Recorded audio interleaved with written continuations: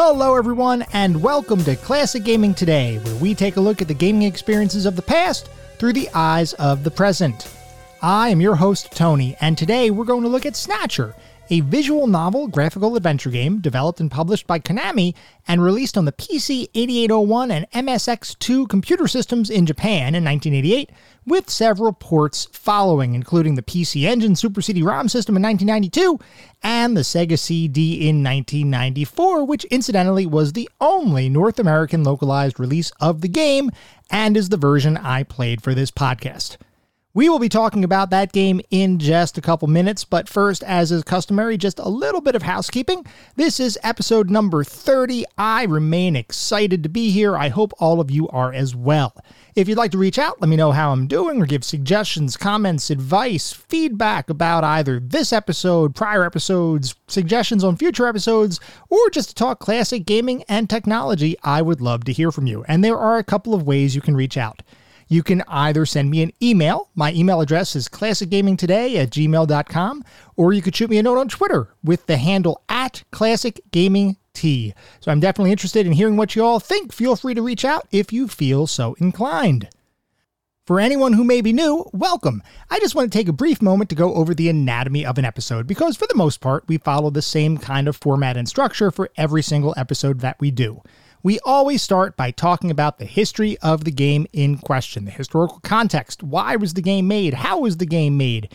And then we go into a pseudo-review kind of section. And I say pseudo-review because it's not like we assign a quantitative value to a game or rank it, so to speak, but we do talk about every game from several different perspectives. We always look at the graphics. How does the game look? The sound and music. How does the game sound? The narrative and or story, if the game has one. Playability and controls, and the overall feel. What does the game feel like to play today versus when it was released 20, 30 plus years ago? And we do all of that to determine how well the game holds up today. And in order to determine that, we assign each game to one of several categories. At the very top of our list is the Pantheon of Classic Gaming. If a game reaches the Pantheon, you know it is that darn good. It is a certifiable classic. You should play it today. It has aged very little, if at all. It is as good to play today as it was when it was released, and I highly recommend you give it a go. Just beyond the Pantheon are our golden oldies. These are the games that are not quite Pantheon level. They're still awesome experiences. I still highly recommend that you try them out, especially if you have nostalgia for the game itself or you enjoy the genre. You're almost guaranteed to have a good time. They don't quite hit that Pantheon level, but they are still amazing experiences. Beyond our golden oldies, we get to the mediocre mentions. These are the games where we start getting into the realm of, I can't really recommend them to the general population. You may still have a good time if you particularly enjoy the genre, but for most people, these games have aged just a little bit too poorly, or they may have had a couple of issues to begin with that make them a little bit less enjoyable than what you would otherwise want. And then beyond the mediocre mentions, we reach the footnotes. These are the games that are best left in the annals of history. I have played them, so you don't have to.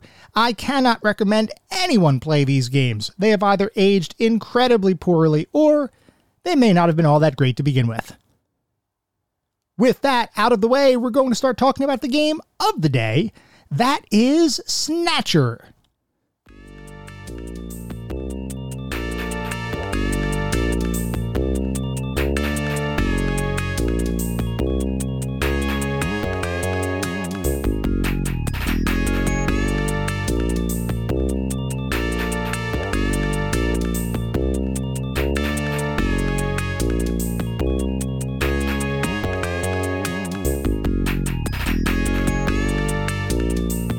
Snatcher is a visual novel graphical adventure game released back in 1988 in Japan for the PC 8801 and MSX2 computer platforms, with ports to several other systems occurring in the years that followed.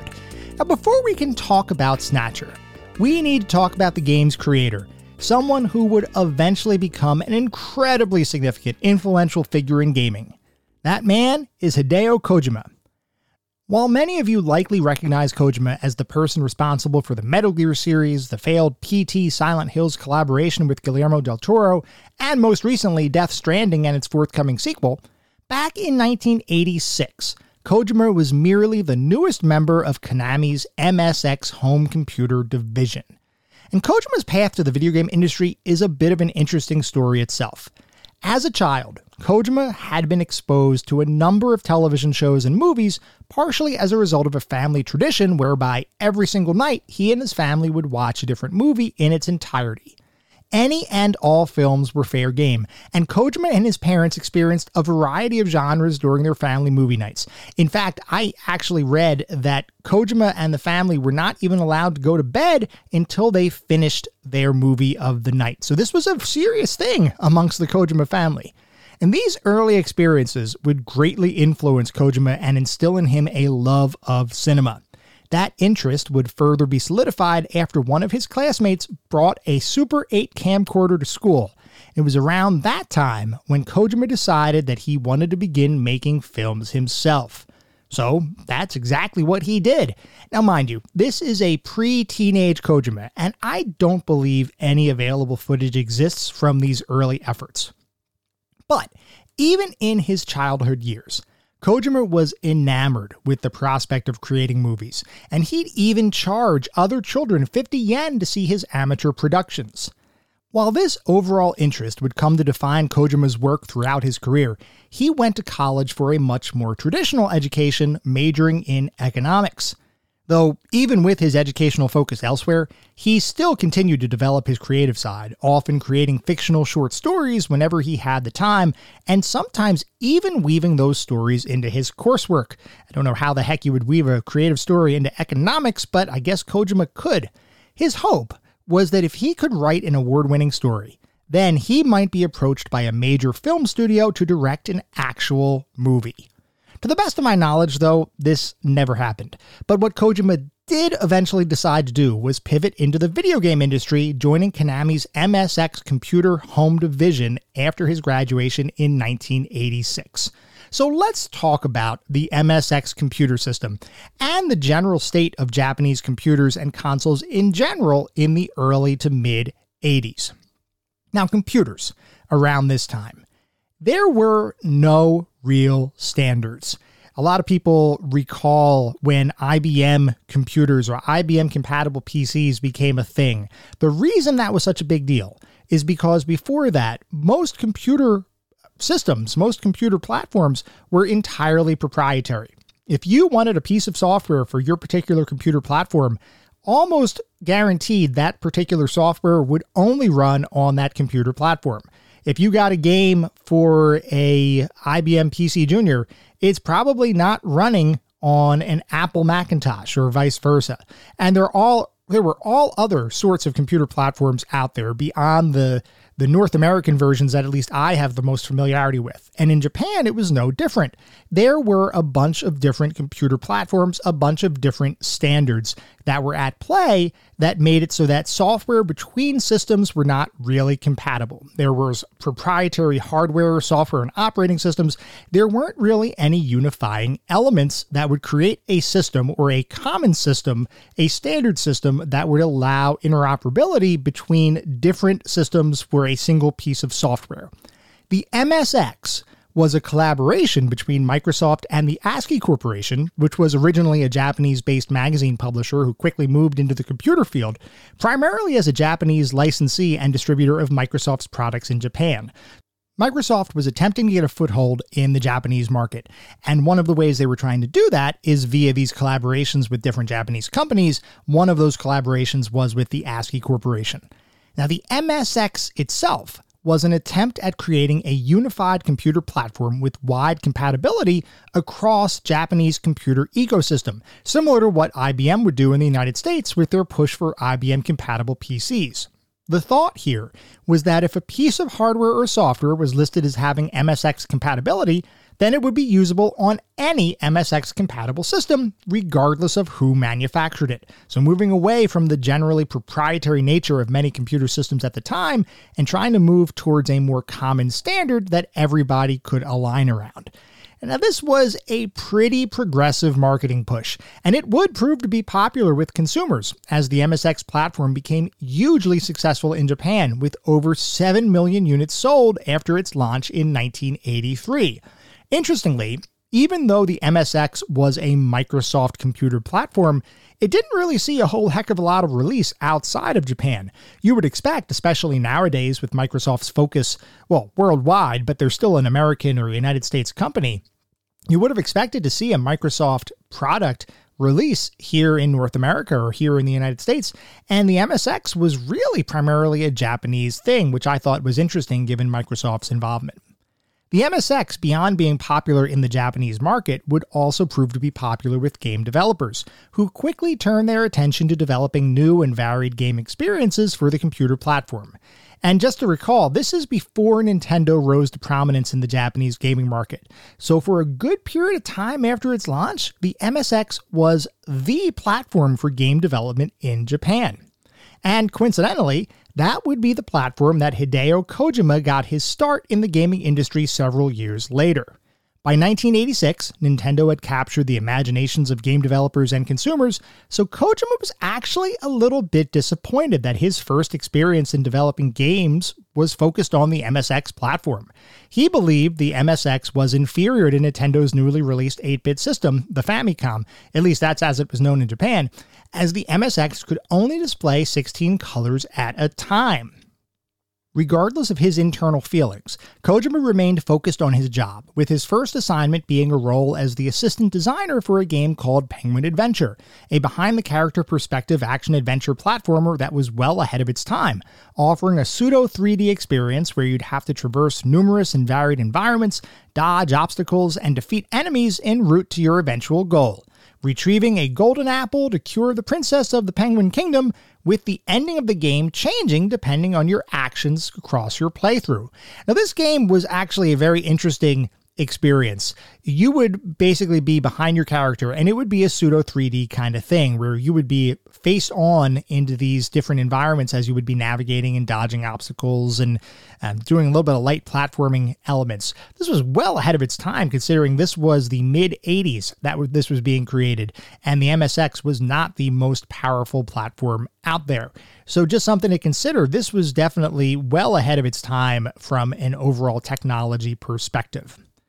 Following the release of Penguin Adventure and the recognition that Kojima was a talented designer, he was asked to take over the creation of a new game from a more senior designer at Konami, a fast-paced military combat action title that was being developed for the MSX2 computer system, which was the successor to the original MSX.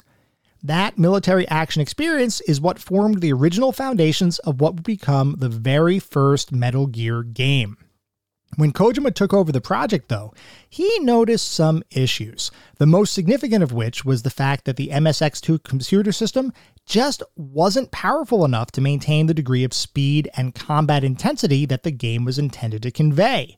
Things like the number of enemies and projectiles on screen at one time had to be reduced in order to maintain the playability of the game, and common console features like smooth scrolling that you would see in many Nintendo games just weren't fully possible with the MSX2.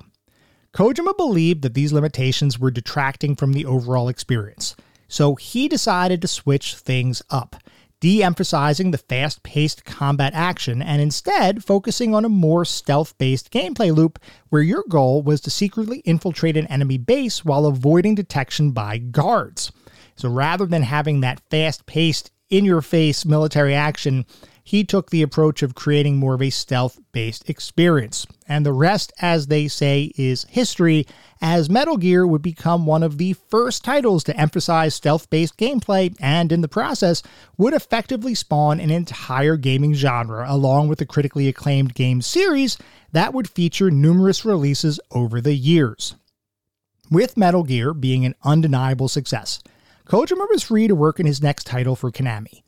Drawing upon his love of movies, including semi-recent science fiction releases like Blade Runner and The Terminator, Kojima decided to create a cinematic cyberpunk adventure that would allow players to experience a Hollywood-esque story with strong characters, intriguing plot twists, and fully developed locations across a futuristic science fiction game world.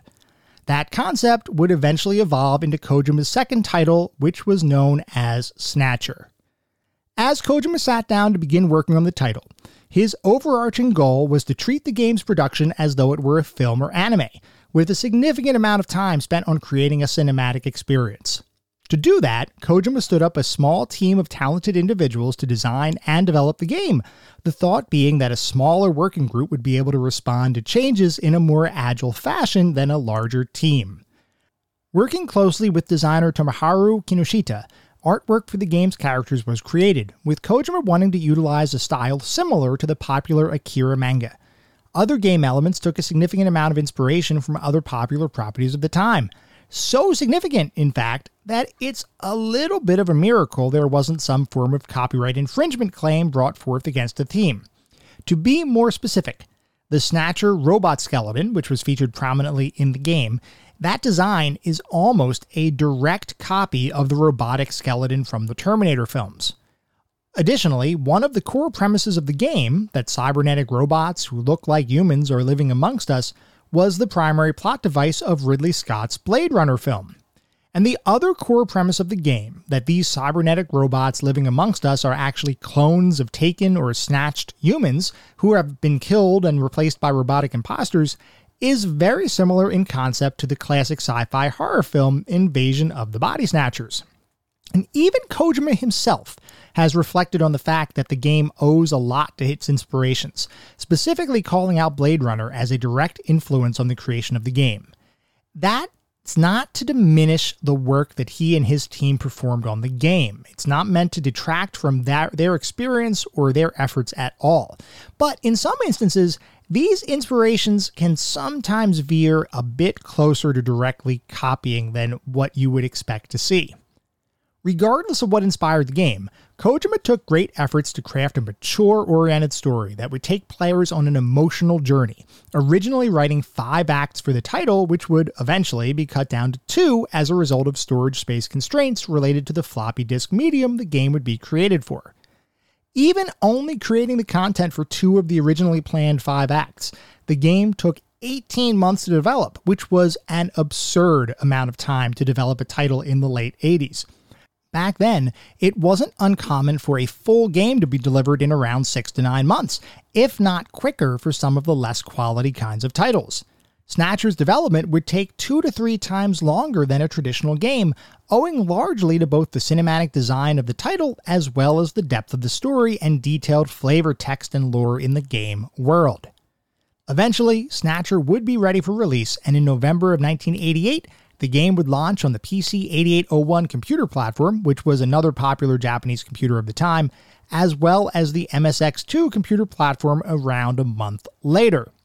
Snatcher would receive a positive response across both the player and critics community, with many praising the game's story and graphics, with the biggest complaint being the fact that the game ended on a gigantic cliffhanger, which was pretty much unheard of for a game to do.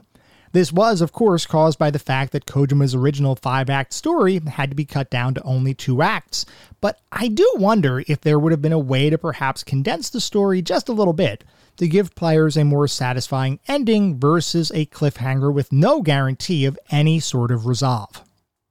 At the time, there were plans to release a sequel to Snatcher that would effectively include Acts 3 through 5, as well as one final conclusion act that Kojima had conceptualized. Unfortunately, that never came to be, as Konami didn't want to have another prolonged development cycle on their hands, especially given the fact that even though Snatcher was well liked amongst players, it didn't really end up selling all that well. Luckily, after the game's original release, work would begin on a separate game set in the Snatcher universe, known as SD Snatcher, with the SD standing for Super Deformed, referring to the fact that the graphics in the new title would utilize a chibi style for the character and artwork, meaning characters would often be drawn as shorter, chubbier versions of themselves with an enlarged head and other caricature-like elements. This style remains a fairly popular style in Japanese anime and manga, even to this day. Now, unlike the original Snatcher, SD Snatcher would be a role-playing game and would also introduce a 3rd act to the story in order to provide players with more of a resolution to the narrative than the originally released cliffhanger ending. This 3rd act would be included in later home console ports for the title, with the PC Engine Super CD-ROM being the first console that would receive a port for the title. And this ended up being Konami's first time working with CD-ROM technology, though they did have a general understanding of what it meant to be a CD-ROM game of the time, Basically, what it meant was bigger graphics, better audio, and more bells and whistles. And those features are exactly what Konami brought to the table with the newly ported title. As now with storage readily available, the team could redesign the graphics to include more colors and better special effects, once again inspired by Hollywood films of the time. Character models were updated, as were animations, with newly created character expressions and loose lip syncing now a part of the overall experience. Background music was similarly improved to be much higher quality, and even voice actors were brought in to record certain lines of dialogue for the title. The bottom line? This was pretty much the definitive version of Snatcher, at least if you spoke Japanese, because up to this point there had been no attempt to localize or officially translate the game for any other audiences outside of Japan. Despite that fact, the PC Engine version of the title would release in late 1992 and would sell well for that system, with gamers and critics alike recognizing the improvements that CD technology brought to the experience. Now let's fast forward a couple years. Konami was beginning to consider what games to work on for the somewhat newly released Sega CD system. They originally thought about creating a full motion video or FMV title, which you guys all know I would have loved, but instead they decided to go back to Snatcher once more, this time taking on the task of localizing the game for individuals who couldn't speak or read Japanese. This would ultimately be the version of Snatcher that I played for this episode. Localizing the title for North America took approximately 3 months and included the recording of tons of dialogue throughout the game, as well as changing some story elements and cultural references around to resonate more strongly with English-speaking cultures. Along with that localization came a little bit of censorship as well, as Sega was keenly aware of the newly introduced game rating systems and recognized that Snatcher would easily be rated a mature title given both its adult story themes as well as the gore and somewhat erotic situations that were prevalent in the original game. As a result of that sensitivity, all nudity was removed from the game. One of the game's characters had her age increased to 18, and some of the gorier scenes in the game were made slightly more tame. Now, even with those changes, Snatcher still received a mature rating in the United States upon its release in 1995. Unfortunately, though, despite the effort required to localize the title and port it to the Sega CD, this version sold very poorly, with only a couple thousand copies actually listed as selling at retail stores. To put that into perspective, many of the games that we talk about in this podcast sell in the millions of copies, and Snatcher for Sega CD literally only sold a couple thousand. It was not a hit at all. That lack of sales, however, would not diminish the game's legacy, as Snatcher would attain a cult following years after its release, with many individuals praising the game as one of the best adventure and cyberpunk titles of all time, owing largely to the cinematic nature of the game, coupled with the maturity of the game's themes. Despite that cult following, however, there still remains little word on whether we'll ever get a sequel or any sort of remaster. While Kojima did comment in 2011 that he would love a return to the world of Snatcher, he's no longer associated with Konami, so any potential future release would almost certainly be without Kojima's involvement. And even then, it remains a bit uncertain whether anyone would take the time and effort to release a new Snatcher game today, given the fact that the original was never exactly a big seller. That said, there is definitely a legacy here. For Snatcher itself, even though its sales were subpar, it still introduced a number of innovations that future games and developers would try to emulate. For Hideo Kojima, this would represent his first truly cinematic adventure, an experience that got him one step closer to his childhood dream of directing a major motion picture. He would subsequently continue to apply and refine his cinematic style throughout his career, so much so that nowadays Kojima is close friends with several well-known Hollywood directors and is often spoken of as a true creative genius in the gaming world. The underlying themes and style that Kojima depicted in just his second game ever would lay the foundation for nearly all of his future work. While Snatcher may never get a true sequel or continuation of its still truncated 3-act story, the fact remains that as a standalone title, it's a game that still warrants discussion. not only because it's an early example of Hideo Kojima's unique perspective on game design, but also because it serves as one of the first truly cinematic adventures that both the Japanese computer market, as well as the broader home console CD market, would be exposed to. It may not have sold all that well, but those sales figures should in no way diminish its significance in gaming history. There's a reason Snatcher has a cult following to this day. It's a truly intriguing experience and is a title that any gamer who has even a passing interest in cyberpunk sci-fi worlds would be well advised to check out for themselves.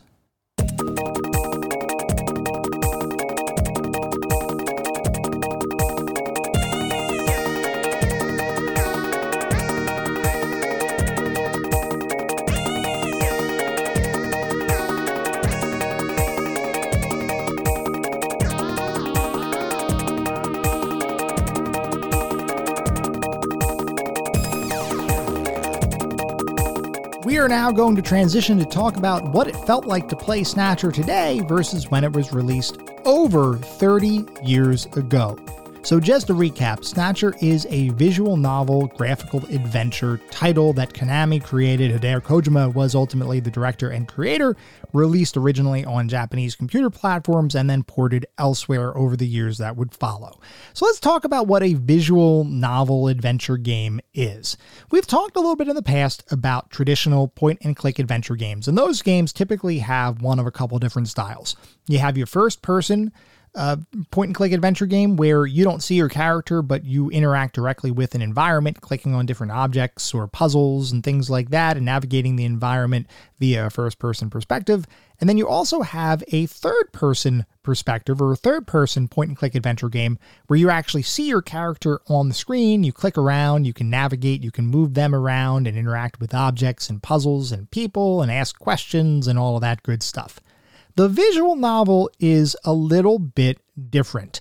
And the reason that a game is called a visual novel, or the reason that the genre of visual novel is called what it is because it's basically a visual novel, which means most of what you're doing, most of your interactions with the game world are via a menu-driven interface that effectively gives you a graphical version of an actual written text. So in this context, with Snatcher, the way the game worked was you would have a viewport into the game world where you can see different scenes, you could see different characters, you would be able to look at different objects, but you really didn't have any degree of true navigation.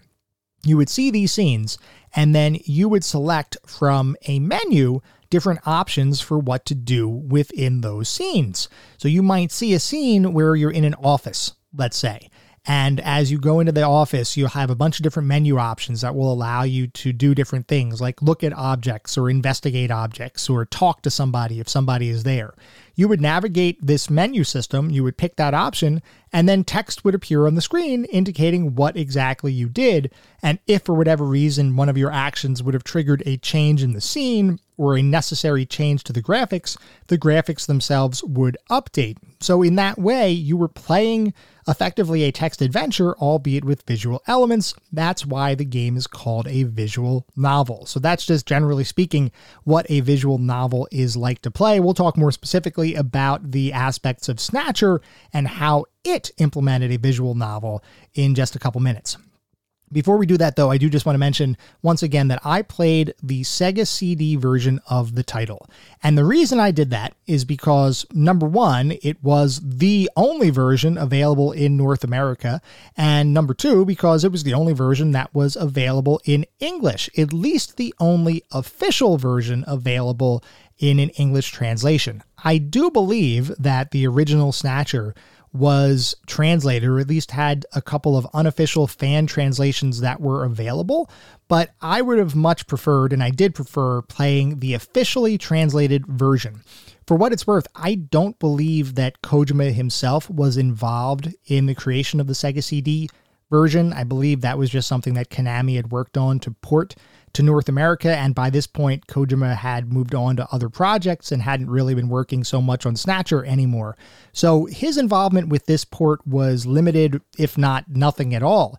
But I did want to make sure that I played an official version, and because I cannot read or speak Japanese, I was kind of limited to using or to playing on the Sega CD. So just a little bit up front, just to let everybody know which version I played. I do also recognize, by the way, that Snatcher was released on the TurboGrafx Mini. That recently came out within the last couple years. I don't remember the specific date, but it did come out within the last couple years, and I believe Snatcher was included there as well. But once again, that was the Japanese version, so it wouldn't have really helped me out all that much. So let's talk more specifically about Snatcher, and let's just go over a brief overview of the game. Like I had mentioned before, when you navigate or when you play Snatcher, you are playing a purely menu-driven game. For the most part, there is one deviation with combat that we'll talk about. But for the most part, everything you do within the game is driven by menu options. And there are a bunch of different actions that you can take in any given scene or in any given situation. So you have actions like move, which will allow you to navigate within the scene. And by that, I mean, you could basically navigate from room to room if you're in a house, or you might be able to move from one street to another street, or move and enter a building if you're outside the building. So that effectively becomes your navigation. The move action is how you would navigate around the world. You also have a look option. So that enables you to look at various objects. And it's not like you can pick which object based on the visuals that you're seeing. When you hit the look menu, it will give you a list of potential objects that you can look at. You would basically just cycle through all of those objects and do a look on them, and then the game would tell you something about them, either via narration or, depending on what the situation is, you might get some flavor text from an individual that might be in the scene or from your sidekick companion, depending on what the situation might be. Now, beyond look, you also have investigate, which some people might say, well, that sounds an awful lot like look. And you would be right. But investigate, from my perspective, is kind of just a little bit deeper than what look is. So look is kind of giving you that cursory information. This is a CD disc, just as a hypothetical example. When you investigate, it might actually say, written on the disc is the phrase something, something, something, whatever that phrase might be. So there is a distinction between look and investigate, though I will say, and we'll talk about this in a little bit, there are some sequences in the game where you have to kind of bounce back and forth between look and investigate just to make sure that you get all of the available text and information about different objects, which can be a little bit cumbersome. We'll talk about that in a couple minutes. But generally speaking, when you're going through these environments, you want to look and investigate anything that is available to be looked at or investigated, at least until text starts to repeat. So you want to make sure that you are exhausting all of your potential look and investigative options, because a lot of times you'll find something that you may not have found if you stopped short, and you might be wondering why you can't progress in the game. That's because you didn't exhaust all of those available options. Beyond look and investigate, you also have the option to talk to individuals, so you can talk to different people that are in the scenes. You can ask them questions, and once again, the list of potential questions is auto-generated for you. It's not like you have to enter text or anything like that. So very similar to a traditional adventure game, as you learn more things, the game will populate a question list that will allow you to ask different questions to the characters that are in the game world. You also have an inventory system, and in this game, they're called possessions, which kind of makes sense. They are things that you possess. And within that possessions menu, you have the ability to look at your various inventory items, investigate those items. You can use them on different objects in the environment, or you can show them to other people. So as you can see, the menu is fairly complex, and there is a pretty good amount of nesting that happens here. So just as an example, if you wanted to show somebody your badge, just as a purely hypothetical example, to do that, you would have to go into the possessions menu, go into the show menu, and then select your badge, and then show that person your badge. That's only a couple of clicks, but when you're doing that throughout the entire course of the game, and the game itself is probably, I can't remember exactly, but maybe 8 to 10 hours or so in length, it's a little bit of cumbersome navigation. I think they could have done that a little bit better. There were other options around that time that didn't have that same kind of interface. So Regardless of that fact, the menu system, that was your main mechanism for interacting with the game world. Now, within the game, you do have an ever-present sidekick, and that sidekick's name is Metal Gear, and it's a robot companion. So it's interesting that Kojima took Metal Gear and embedded that character into this game, albeit in a very different role than what would be common in the Metal Gear series. That sidekick, your sidekick character, would be able to analyze evidence, store photos, and do various other things that you would expect a robotic companion to do. So basically, Metal Gear was used in the game to perform an analysis-like function and would also be used to interject some informational elements during dialogue options, or even sometimes some comedic elements while you were having dialogue. Most of the dialogue in the game was purely text-driven, though there were some sections where there was some voice acting in there as well. But Metal Gear was basically the way that you would go a little bit further down the rabbit hole as you were investigating different scenes. So let's say you picked up an object and you wanted to take a look at it or analyze it further. You wanted to try to find fingerprints. Let's just use as an example. Well, you wouldn't be able to do that yourself. You would assign that task to Metal Gear. You would navigate his menu system, or her menu system. I'm not sure if it's a he or her. But regardless, you would navigate Metal Gear's menu system, and then you would be able to analyze that evidence, and Metal Gear would give you some information back on that, and then that might generate additional menu options in your main menu or in Metal Gear's menu itself. Beyond interacting with the inventory using Metal Gear also had access to a video phone with various numbers that you would be able to call, most of which were related to various story elements in the game. But there were some Easter egg kinds of numbers that were discoverable in the game world, which I absolutely loved. Just a couple of examples there, and there might be others that I didn't find, but there is an embedded number within the game world for Konami, which you can actually call, and it kind of calls the Konami corporate hotline, which I thought was really funny that they added that in there. There was also another number that was advertised on a billboard in one of the game scenes for the Love Line. And if you call that, and depending on how you respond to the various questions that the individual on the other line or the other end of the line asks you, you can get into some comedic situations there. And eventually the line stops working because I guess you go a little bit too far. But I just thought it was awesome that there were some Easter eggs hidden in there for people who were just paying a little bit more attention to the overall game world. None of those were required for completion of the game. But as I saw in different sections or different scenes, if I saw something that looked like a phone number, you better believe I was going to try to throw that in the video phone and see what would happen, because I just find that kind of stuff interesting, what developers will add as almost kind of flavor around the main experience. So I enjoyed doing that. If anybody had any other phone numbers that I didn't find in the game world that weren't related to the actual game, let me know, because I'm definitely interested in learning if there were other kinds of Easter eggs built in there.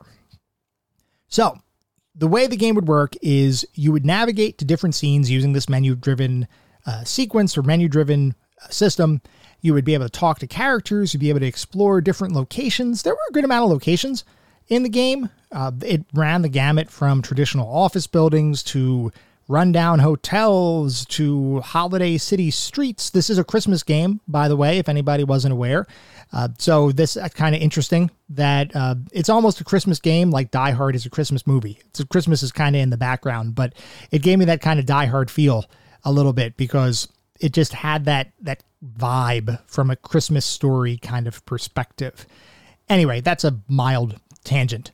There is, as you play the game, you will notice that there is a degree of open-ended gameplay, meaning you can visit various locations whenever you want.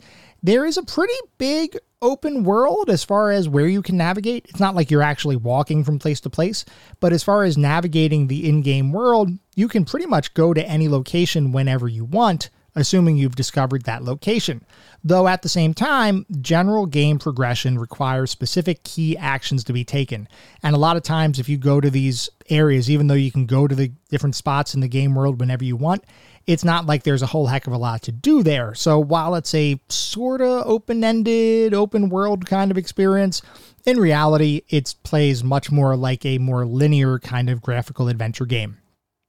Now, I did mention that Most of the game is menu driven, but there is one aspect of the game that is not, and that is the combat. Yes, this visual novel has combat in the game. There are different sequences where you're going to have to fight Snatchers as you progress through the story. And the way that combat works is very simple in this game.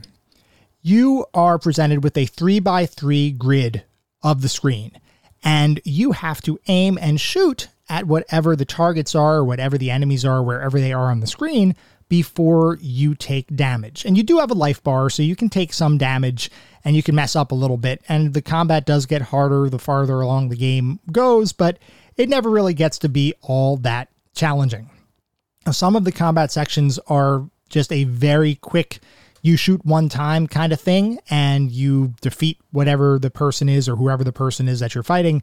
There are other sections where you're almost encountering like a wave-based set of targets that you have to defeat all of those waves in order to progress in the game. You can die in those combat sections, but other than the combat pieces, I don't think there's any other way to die in the game. There might be, but I'm not aware of any. And I will say that I did die a couple times at the very late combat sections of the game, where it does get a little bit challenging to be able to target at the right time, and the enemies move pretty darn quickly. I believe that this game also supported the Sega light gun that was available. So you could potentially use that light gun on the game if you were doing these shooting sections. I did not have access to that, so I simply used a controller and pointed to one of the 9 grids or the 9 boxes on the screen that was laid out in that 3x3 grid.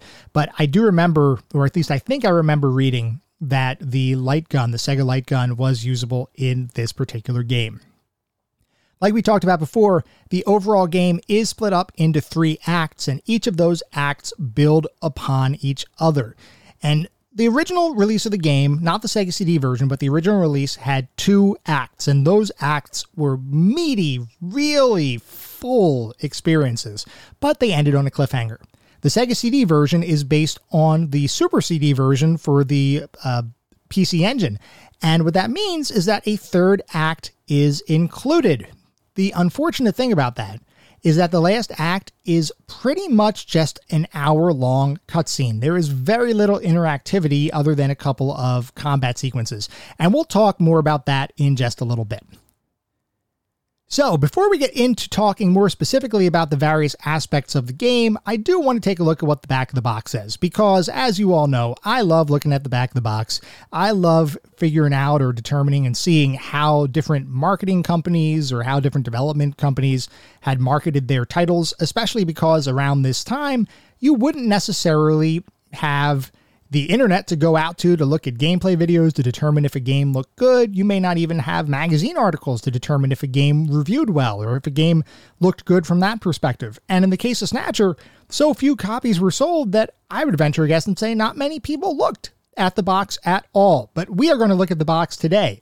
So for Snatcher, the back of the box says AD 2047, Neo Kobe City, Japan, a place of madness and decadence. A mysterious bioroid life form has appeared. Its true nature and purpose are unknown. Is it some country's secret weapon or an alien from another world? They slay their victims and take their place, earning them the nickname Snatchers. A new police division, Junkers, has been formed. They are trained specifically to combat the Snatchers. The fate of mankind hangs in the balance. The war between the Snatchers and Junkers has begun. Enter the cyberpunk world of Snatchers as Jillian Seed, a new Junker recruit. Use your military special forces training, the latest high-tech weapons, and your android sidekick Metal Gear to hunt down and destroy the Snatchers. This role-playing game brings you a thrilling mystery with beautiful women, cold landscape, and deadly adversaries. Think carefully and watch your back. And then, of course, there are a few screenshots on the back of the box as well to show you what the game overall looks like. So that is how Snatcher was marketed. That was the back of the box for Snatcher on the Sega CD, and I gotta say, it sounds pretty cool. I think I probably would have picked it up had I thought about it or seen it in a store. I did have a Sega CD when I was around this time, around this age. But I don't know. I never picked up Snatcher from a physical copy at that point. So I don't know what my problem was, but I guess I wasn't really feeling it at the time. It definitely sounds like a pretty good experience just based on reading the box. So we'll now move into talking more specifically about the various aspects of the game, and we're going to start by talking about the graphics. The graphics in Snatcher looked really good. The character designs evoked a Japanese anime kind of style, which, like we were discussing, was one of Kojima's goals with the overall game, and I'd gotta say, he succeeded with that goal. The colors were vibrant, the environments were well detailed, items in the game world and your inventory were well designed and easily recognizable. The animations cutscenes were pretty simple. The animations were not terribly complex. They were designed in the same style as the rest of the game, meaning there was no full motion video or really high quality animated cutscenes. But I will say the visuals, generally speaking, really worked in the game. Any given scene as I was playing Snatcher, I could see taking a screenshot of and having it feel right at home in a graphic novel. The stylized graphics, they definitely used more stylized graphics versus realistic graphics, worked really well, and because they were stylized, they still held up really well even today. Moving on to the sound and music, I really enjoyed most of the music in the game. I thought it fit well with the scenes, with the appropriate amount of tension or action or pensiveness included in each of the individual musical themes as appropriate. I will say, though, one of my favorites was the jazzy rendition of Jingle Bells that plays when you explore an outdoor market-like area with tons of advertisements, display windows, and other kinds of Christmas-like elements in the game. And like I was saying, that's why I said this is kind of like a Christmas movie, so to speak. It's a Christmas game, even though it's not really focused on Christmas, but it does take place during Christmas time. The music for most of the game was pretty much universally good. Everything felt like it fit with the environments and with the scenes that were happening on the screen. I even liked the little stingers that would play when you find a clue or if a major plot twist occurred. It was just a really well done musical score. The sound effects in the game were good as well. Though I will say the one area of the sound that I have a little bit of a critique against is the voice acting. Now I have to say, I recognize that back when Snatcher was created, professional quality voice acting did not mean the same thing as it does today. And I'll also say that the voice acting for the time was actually pretty good. But if I look at it from today's perspective, the voice acting for Snatcher was definitely lower quality than I was hoping for. So much so that it did somewhat distract me from the story that the dialogue was attempting to convey. Now, the good news is that only certain critical pieces of the game have voice acting, with the rest of the game being presented solely as text, which from my perspective was actually a good thing. I don't want you to get the wrong impression. It's not that the voice acting was bad. This is not like Resident Evil 1 PS1 style bad voice acting. It's just that the voice acting in the game, for me, didn't really have any nuance. As an example, if you have a bad guy talking, his voice is very much a stereotypical bad guy. If you have a pretty woman speaking, it is beyond a doubt a very stereotypical pretty woman voice. Each character sounded like someone was putting on a voice to fit the stereotype versus representing a character that just happened to have certain traits. So this was probably my least favorite aspect of the game. I'd rather have simply read everything and had a purely text-based experience, just like the Japanese computer original versions, than have the voice acting included in the game the way it was.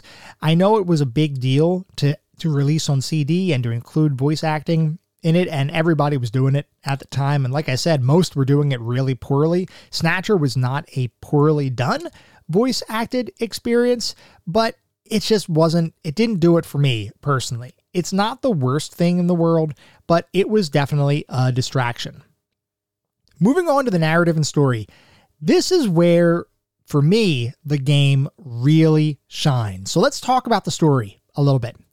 Snatcher is set in the future, and it follows a major catastrophe that happened 50 years ago, where a virus was unleashed and wiped out nearly half of the world's population.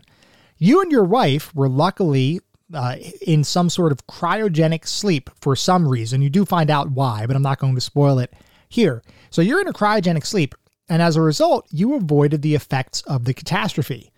But being in a cryogenic sleep for such a long period of time has had an adverse effect on your memories, as both you and your wife cannot remember anything from the past. With your marriage hanging on by a thread, you join the Junker Agency, which is a government-authorized group that's responsible for finding and eliminating Snatchers, robotic cyborgs who kidnap and kill high-ranking members of society, replacing them with robotic clones. You cannot easily tell who's a Snatcher and who's a human, which has caused significant civil unease as the Snatcher menace becomes more and more severe. Throughout the game, you'll learn more about the origins of the Snatchers en route to ultimately understanding what needs to be done to deal with the menace once and for all. Now, along the way, there are a bunch of twists and turns, and I truly enjoyed the overall narrative. It was much more complex than many of the stories you'd experience on home consoles of the time, and was much more akin to a computer point-and-click adventure game kind of story, which I really appreciated. I admit, though, the plot was mostly derivative of popular movies of the time, most prominently Blade Runner with the concept of replicants, but I still thought it was a solid cyberpunk narrative. That being said, I do have a couple critiques. At certain points in the game, the dialogue and explanation text goes way overboard in explaining what you just saw or what major plot twist just happened. It's like the game's designers didn't trust the player enough to truly understand what just happened, so they had to directly explain it. In a game that strived to create a cinematic experience and mostly succeeded, this was one of those unnecessary things that was a bit of a distraction. Just as a purely hypothetical example, let's say you were just in a room and somebody was just found out, you just determined that somebody that was in that room was a Snatcher. Rather than just let the scene play out and have the visual of the person actually being a Snatcher and recognizing that you recognize that that person is a Snatcher, the game will say something like, "Oh my, you're a Snatcher." And then the Snatcher will be like, "Yes, I am." And that particular scene didn't actually play out in the game. But it's that kind of thing where it was just over the top explaining what's going on. I mean, people are generally speaking pretty intelligent. You don't have to, and in this game, you don't really have to read between the lines to understand what's going on. So the fact that the developers and the designers decided to just kind of beat you over the head with what was happening, I don't know. It just it rubbed me the wrong way just a little bit. One of my other critiques of the story was about the final act, Act 3. That was just a mega story dump. That was, from my perspective, just a bit too much in such a condensed period of time. Now, I recognize that the original title ended on a cliffhanger with only the first 2 acts of the game being present in the original experience. The CD-based versions of the game, though, added a 3rd act to help tie all of those loose ends together, and the 3rd act definitely did that. But it seemed pretty clear that there was much more content intended than what we eventually got, because the last act was pretty much just a 1-hour cutscene with what might be perhaps the longest bad guy monologue I have ever witnessed, whether in computer, video games, or in movies. The bad guy monologue in Snatcher felt like it went on for like 15-20 minutes. It was extreme. Now, once again, I know the goal was to be like the movies, and I recognize that in many movies, the final plot comes together as a result of some sort of ill-informed bad guy monologue. But even with that context, this was a little bit excessive. And my final bit of critique related to the story. Your character, Gillian Seed, was written as a complete womanizer who tried to date literally any woman he came into contact with, despite very obviously being married, albeit in an estranged relationship for whatever that's worth. Even though his marriage was on the rocks, he tries throughout the game to reconcile with his wife, all the while trying to date both the 18-year-old daughter of one of his associates and the receptionist at Junker headquarters, as well as calling the love line and doing all sorts of stuff over there. Now, admittedly, there is a certain degree of comedy in these situations, but still, it just felt a little strangely written to me. And I'm not trying to suggest that it was done in poor taste. it just felt weird because one of your motivations is to try to get back together with your wife. And as you're going through the game, there are tons of options and tons of scenes where you're almost forced into a situation where your text or your dialogue is going to be trying to get with these other women.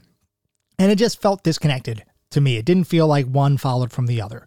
So a few critiques with the narrative and story. Otherwise, though, I really did believe that the narrative was pretty darn compelling.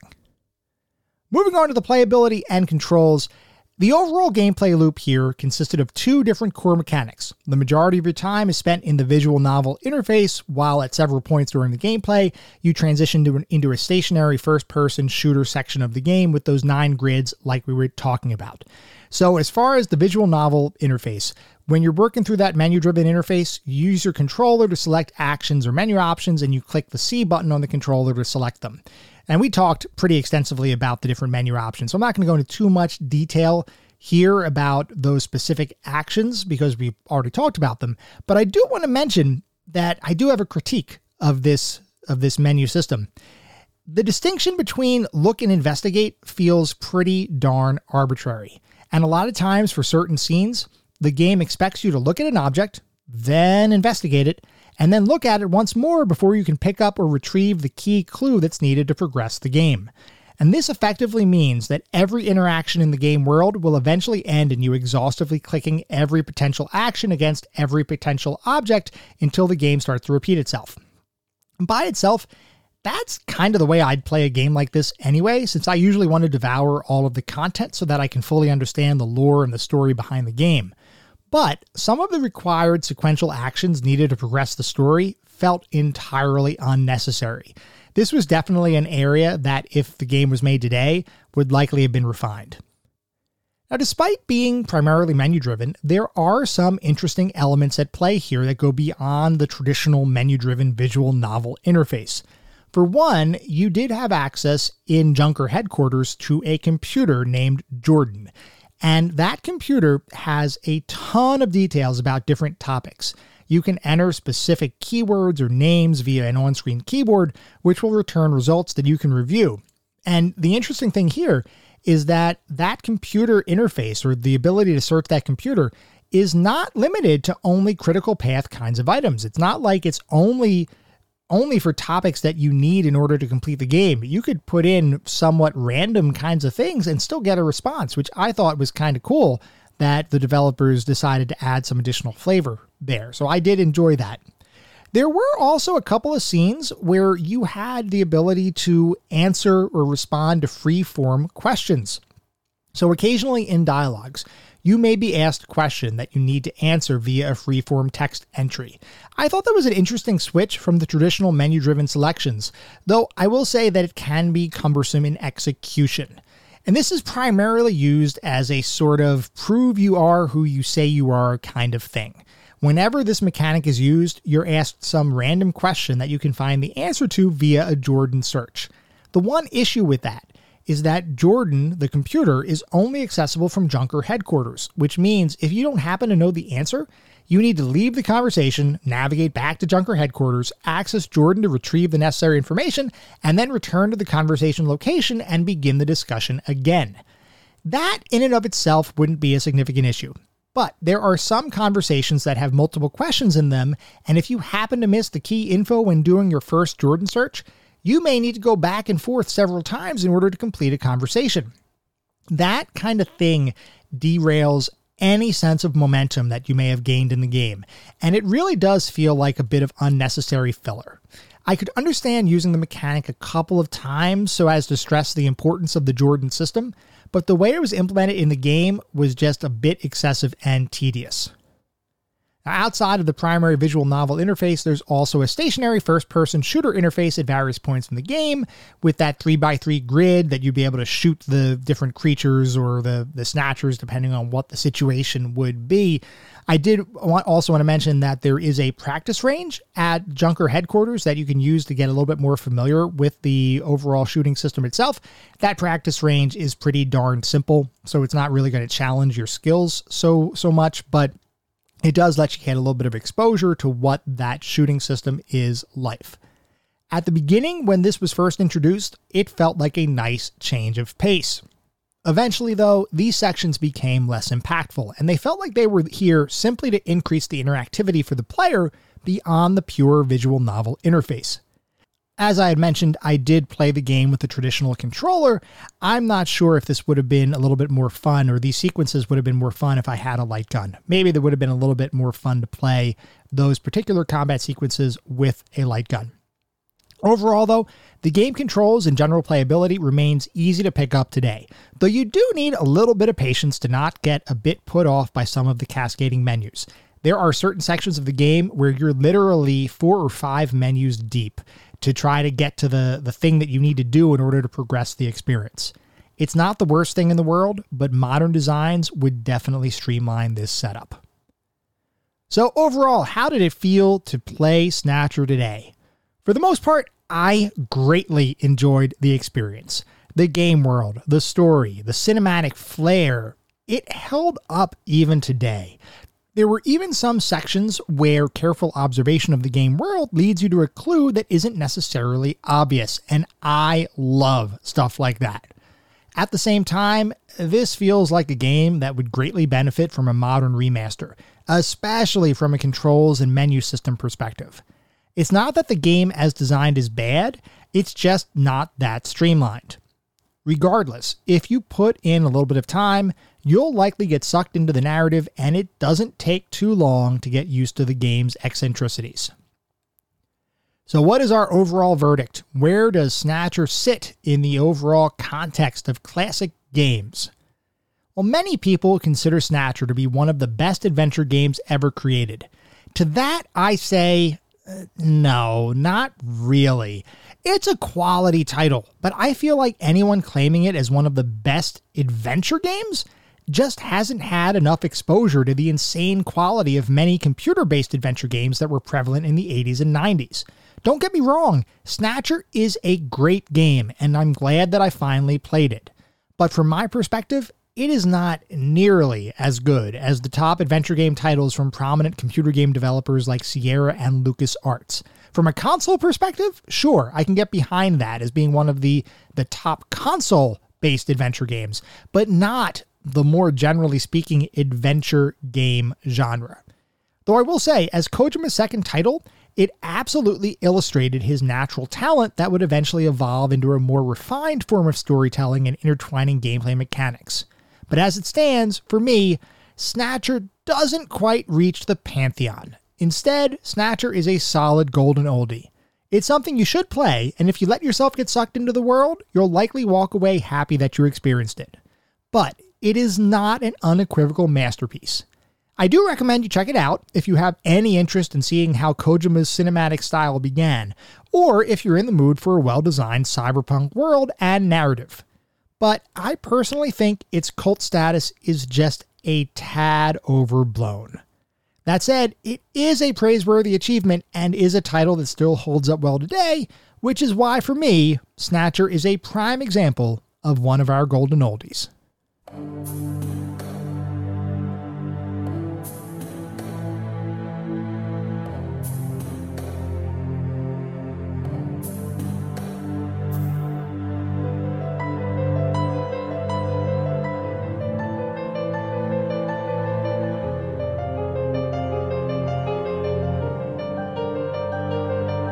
That was our episode on Snatcher. I hope you all enjoyed listening to it as much as I enjoyed creating it. If you'd like to reach out, let me know how I'm doing, or if you have feedback about this episode, or suggestions about future episodes, or just talk about classic gaming or technology in general, I would love to hear from you. And there are a couple ways you can reach out. You could either send me an email with the email address classicgamingtoday@gmail.com, or you can send me a note on Twitter. I have the handle @classicgamingT. I am definitely interested in hearing what you all think, and I am looking forward to having the discussion. Before we sign off the week, I do want to mention that our next episode is focused on the classic run-and-gun shooter Contra. So feel free to write in if you have any particularly fond memories about that experience. I'm definitely interested in hearing what you all think. At the same time, I recognize that this podcast is probably available on nearly every podcast engine or service, and you're probably listening to this on one of those. So it would be great if you feel so inclined to leave a review. This is not about bolstering star counts or getting a ton of 5-star ratings, though if that happens, that's awesome because that means we're doing something right. No, what this is really about is just trying to make sure that I'm creating the best possible podcast for all of us. I want to make sure that I am taking feedback into account, and if there are things that we should be shifting around or changes that need to be made in order to make this even better, I would love to hear what those are because I am legitimately interested in continuing to grow and build this community, and the only way to make sure we're hitting the mark is by getting that feedback and making sure that we don't have any glaring gaps. We'll be back in around a week with our next episode focused on Contra. Until then, remember, sometimes the games of the past are just as good, if not better, than the games of today. Goodbye, everyone.